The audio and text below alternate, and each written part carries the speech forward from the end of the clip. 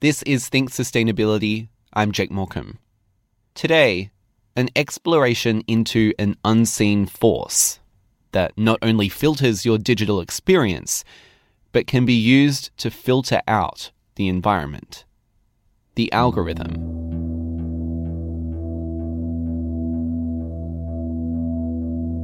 I think the best place to start is with the actual basic theory of what we're living in, okay? This is John. I'm John Marshall. I'm a future fellow at UTS working in the Faculty of Arts and Social Sciences. John says to understand why the algorithm is a potential threat, you need to know where it came from and what they do. And ultimately, that comes back to us. So I think it's important to actually say that when we're trying to make sense of the world, we are using brain algorithms. The algorithm is an attempt to solve a problem, and they do what our brains would do, only 1,000 times faster. If you are ever trying to predict what will happen, then you have to be using some kind of algorithm. Algorithms are used as a tool to predict, but predicting outcomes relating to human activity is difficult, as John says. Human social systems are what we call complex systems. Human behaviour is erratic and unpredictable, which is ultimately what makes us complex. Now, an algorithm basically tries to predict a complex system.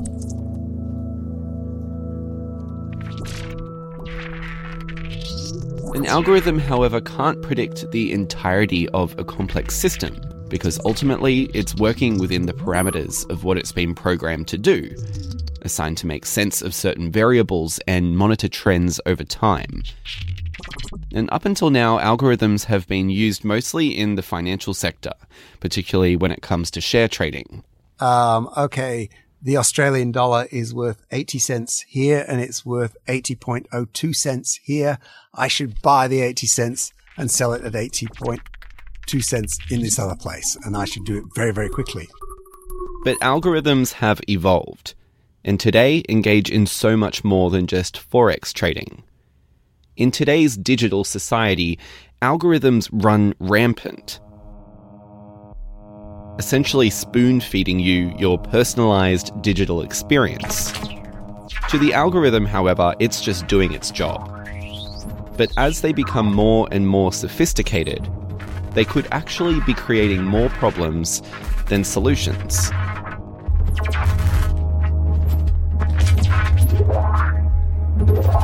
On this episode, you'll hear how algorithms can not only trap you in your own digital bubble, but how they could in fact distance us even further from the natural world.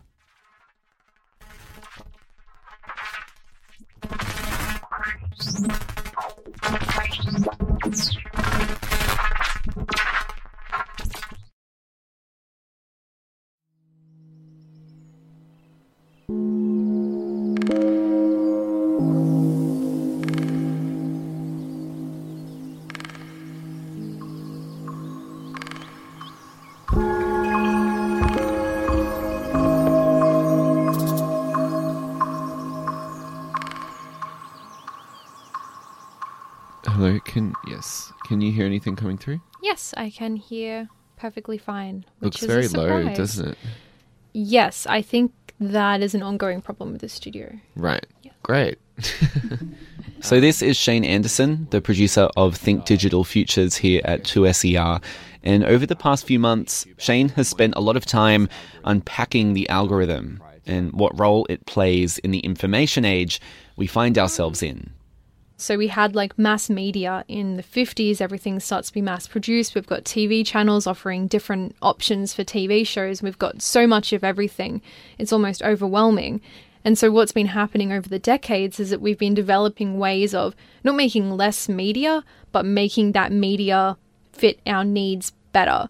And so we've gone from like, there's just millions of everything to an age of personalization where we log on now and all that millions of stuff is still out there, but it's tailored to us. And so what we see is what an algorithm thinks that we want to see. I see something to do with politics. Like I am really left in my politics, so when Pauline Hanson says something controversial, Senator Brandis, my Twitter is only outrage. In light of our national security of this nation, at that comment, will you work with the... to actually ban the burqa in Australia, considering... Just a moment. Whereas I think, if on the right side was on Twitter, we would have completely different feeds of different responses to that Pauline Hanson comment. If it's my Facebook or Twitter feed algorithm, my feed, my life, what I see becomes siloed to what the algorithm programs me to see. Absolutely, and that's one of the real problems of the information society is really become a disinformation society, because it saves you from seeing anything that you might disagree with. And if it does show you something that you might disagree with, it's already phrased in such a way that you can disagree with it even more. Because you're in a sphere in which you believe that already, and then just with more and more of that information kind of coming at you, you're just reaffirming your stance. Yeah. And being kind of lost within your own bubble.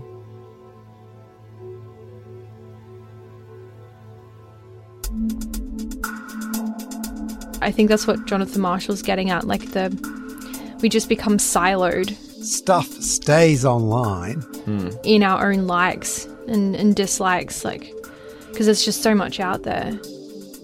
And he was saying that it's problematic for even, researchers, and as environmental researchers more specifically become engaged in science communication and trying to get their message out there when it comes to what is changing with the planet, if they are only following and then funneling out their research via their social media platforms. Psychologists talk about confirmation bias. They're only going to see what is being done within their space. Which is that we tend to seek for supportive evidence. All of us do this. And that creates a massive divide between the 97% and the 3%, that being those who agree unanimously that climate change is happening, and the 3% being the deniers who don't.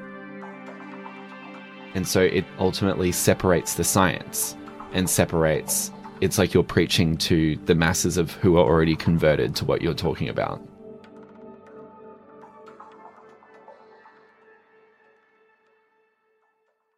The algorithm siloing you to a feed of articles and information that it thinks you want to see, whether or not you're completely comfortable with that idea, is ultimately the algorithm doing what it's been programmed to do. And regardless, John argues that the fundamentals of what makes an algorithm have been crucial in understanding the world around us. We have used predictive models before the algorithm to understand and model things like weather fluctuations, global temperature increases, and even sea level rise. We cannot deal with complex systems without using some kind of model. The way we model and predict has been crucial in orienting and preparing ourselves for future conditions, giving us an insight into what the future will indeed look like. But like these models, the predictive nature of the algorithm won't always give you a definitive answer. We can tell that climate will get warmer. We can't tell what the weather will be like in a year, in a particular place, in a particular time. And as the algorithm evolves, it continues to bring about some unprecedented problems. In filtering the information, algorithms are prone to make mistakes. And by mistakes, I don't necessarily mean making an error, but rather an unintentional blip, or providing a misguided answer. A good way to think about this is thinking of the ads in your Facebook sidebar. Most of the time, what's in your feed seems pretty normal and suited to you, but there's an ad there which seems out of place, with no real correlation to you or your everyday. The algorithm can sometimes pull from unexpected places or seemingly make strange decisions. But one of the biggest blips to occur recently here in Australia is what happened with Centrelink and the robo-debt situation. So it was this kind of automation implemented by Centrelink where they were trying to figure out, with using as less humans as possible, people who had been overpaid and who therefore owed Centrelink money. But it was the way they tried to figure it out that they got it wrong.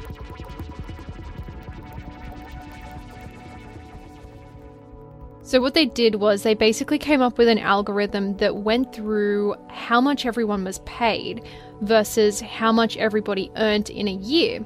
And then when there was a discrepancy with that, when someone earned more than they should have been paid, then it automatically came up with a letter and sent the letter off to people saying that they had debt, which sounds fairly straightforward.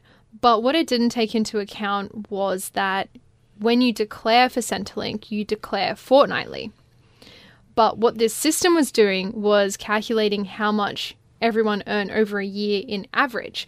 So people who have like seasonal jobs, people who have like a 6-week gig where they get paid pretty well, and then they get nothing, in which they relied on Centrelink for the times that it was a slump. It didn't take that into account. This blip in the system ultimately meant that many who didn't in fact owe Centrelink any money were sideswiped with a letter saying that they did, leaving them feeling unnecessarily berated. And this isn't the only example. Back in 2015, a software engineer noticed a fault in the Google image recognition algorithm, which, when compiling a group of his pictures, grouped together his black friends as gorillas. This is just one example in a growing Rolodex of misguided algorithms. But John says these faults are hugely important. Again, it's worth noting that algorithms can vary greatly in complexity. Whether it's a conscious one or an unconscious one, whether it's a complicated one or an overly simple one. Algorithms are ultimately ingrained with biases, or John says filters, which is probably a more apt description. An algorithm is devised with an assigned purpose, and those purposes are different depending on what the algorithm is for. But assigning it a task does require parameters. And what we've seen with the Centrelink and Google image recognition algorithm is that these parameters can exclude important elements, the fortnightly payment system of Centrelink, for example, or just be completely unaware that labeling people of colour as gorillas is absolutely ridiculous and racist. That algorithms can miss crucial cues, but from an efficiency point of view still be doing their job. How ethical is the algorithm? John asks you to take this a step further. If we think back to the share trading algorithms, profitability is the goal and has been programmed into these systems. But if we are so focused on profits, and we know that algorithms can bypass important variables, what could these algorithms be excluding? And at what cost?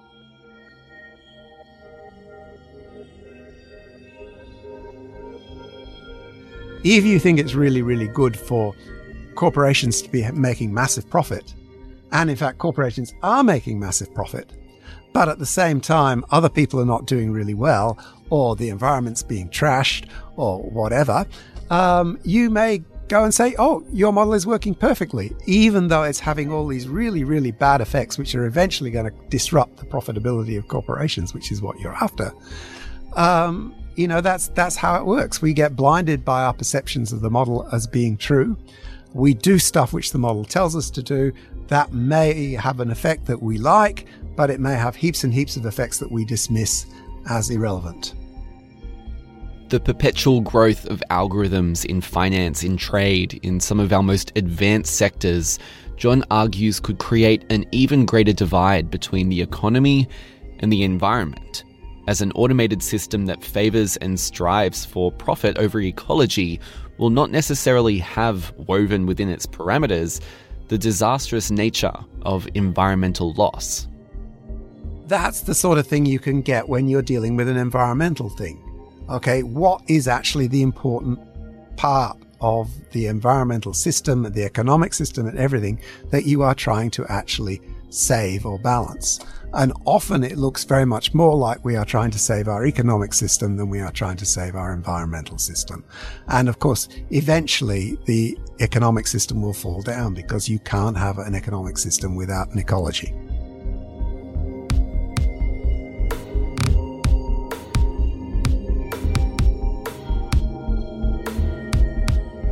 is this idea of the algorithm a tentacle of a capitalist market economy? If it's used in a capitalist market economy, then the answer to that is almost certainly yes. So it's a particular problem in the kind of capitalism that we have now, neoliberal capitalism, where essentially the market and profit are the only values. But, if you had a state-controlled economy, the algorithms that were deployed would also have disruptive effects, but perhaps of a different type. All of this is just speculation as well. Like, we don't know if algorithms will destroy the planet, but we have enough anxieties about it, and we've seen, it's just a tool, right? Algorithms are just a tool. They're an extension of what we program it to do. So it's not anything new in the sense that, an algorithm that's racist didn't invent racism. Humans have been racist since the dawn of time, but it's like an extension of that idea, and it's like moving the human out of that. What you've got is still something that's a reflection of the worst of humanity, and in some instances the best as well. But in terms of the environment, you've got the fact that we're already fucking up the environment, and these algorithms are just taking the human element out of it and setting it on train tracks and letting go of the brake. We also need to talk about, what it is that humans are actually for. This is absolutely fundamental.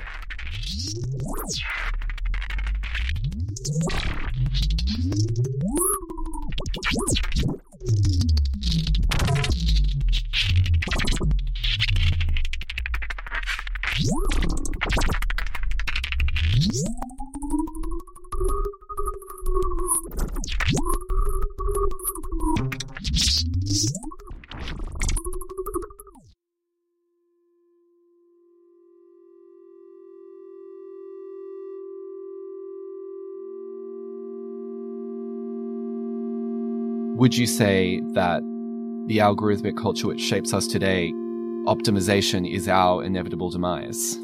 Oh, we've got so many inevitable demises. Okay, look, this is why I think, in fact, what we really need is a shift in worldview. We need to be able to understand that we cannot control everything in life. And that's just the nature of life. We also need to understand that disorder and mess are really natural, and that tidying them up is not always a good thing. It's not always a good thing to let everything get completely messy, but it's not always a good thing to tidy them up or to ignore them because you think they're irrelevant. We keep getting ecological destruction. I think that's part of the nature of capitalist systems. It's also the nature of other systems, okay? I'm not saying only capitalist systems are destructive, but it doesn't matter how much we try and fiddle the capitalist system, it's still going to be destructive. And while we let that happen, we won't solve the problem.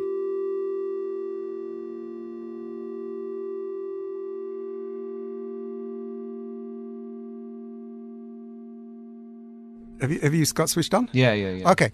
So it is important to remember that because systems are complex, we cannot know them completely consciously, but we do have a form of unconscious knowing which comes through interaction with the system itself. And that's why things like feel and repetition and interaction is really, really important.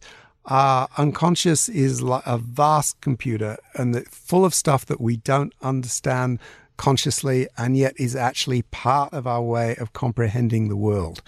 And, it's like art. You have to keep doing things over and over again to actually get the sense of what it is, what the line will be, whether it's words or paint line that will actually set off the picture. And it's like that when you're working with any form of complex system, that you gain knowledge through working with it, through your hands and through your physical presence. And that's something that we can do that is much harder for perhaps a computer-based algorithm to grasp, or something that they might not be able to grasp at all. Certainly at the moment, yes, we don't have AIs which are good enough they would need to be AIs that interacted with the environment as well as processed and understood it. Okay, so in theory, it is possible, but it's something we're very, very good at. So why not let us do it? And maybe that is our worth. Yeah, indeed. It is certainly one. I think there are lots and lots of worth for a human being, but I think that it's sometimes that you actually have to look at how it is that our society, and in our society, basically human beings are only worth anything as a force of production and labor, usually for somebody else. And it doesn't allow you, in many cases, to develop your unconscious knowing of anything.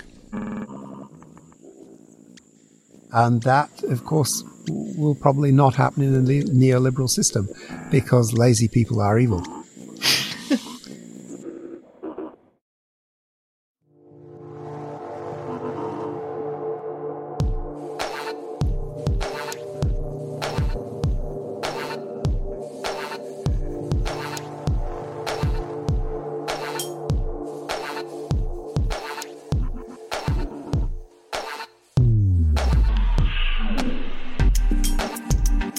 On this episode, you heard music from Ill, Konstantin Elfimov, West Coast, Mystery Mammal, The Atlas Room, Daniel Birch, Floating Spirits, Jared Sugar, and Illo Can Blow. Think Sustainability is made possible with the support of 2SER Radio, the University of Technology Sydney, and is heard around Australia via the Community Radio Network. I'm Jake Morecambe.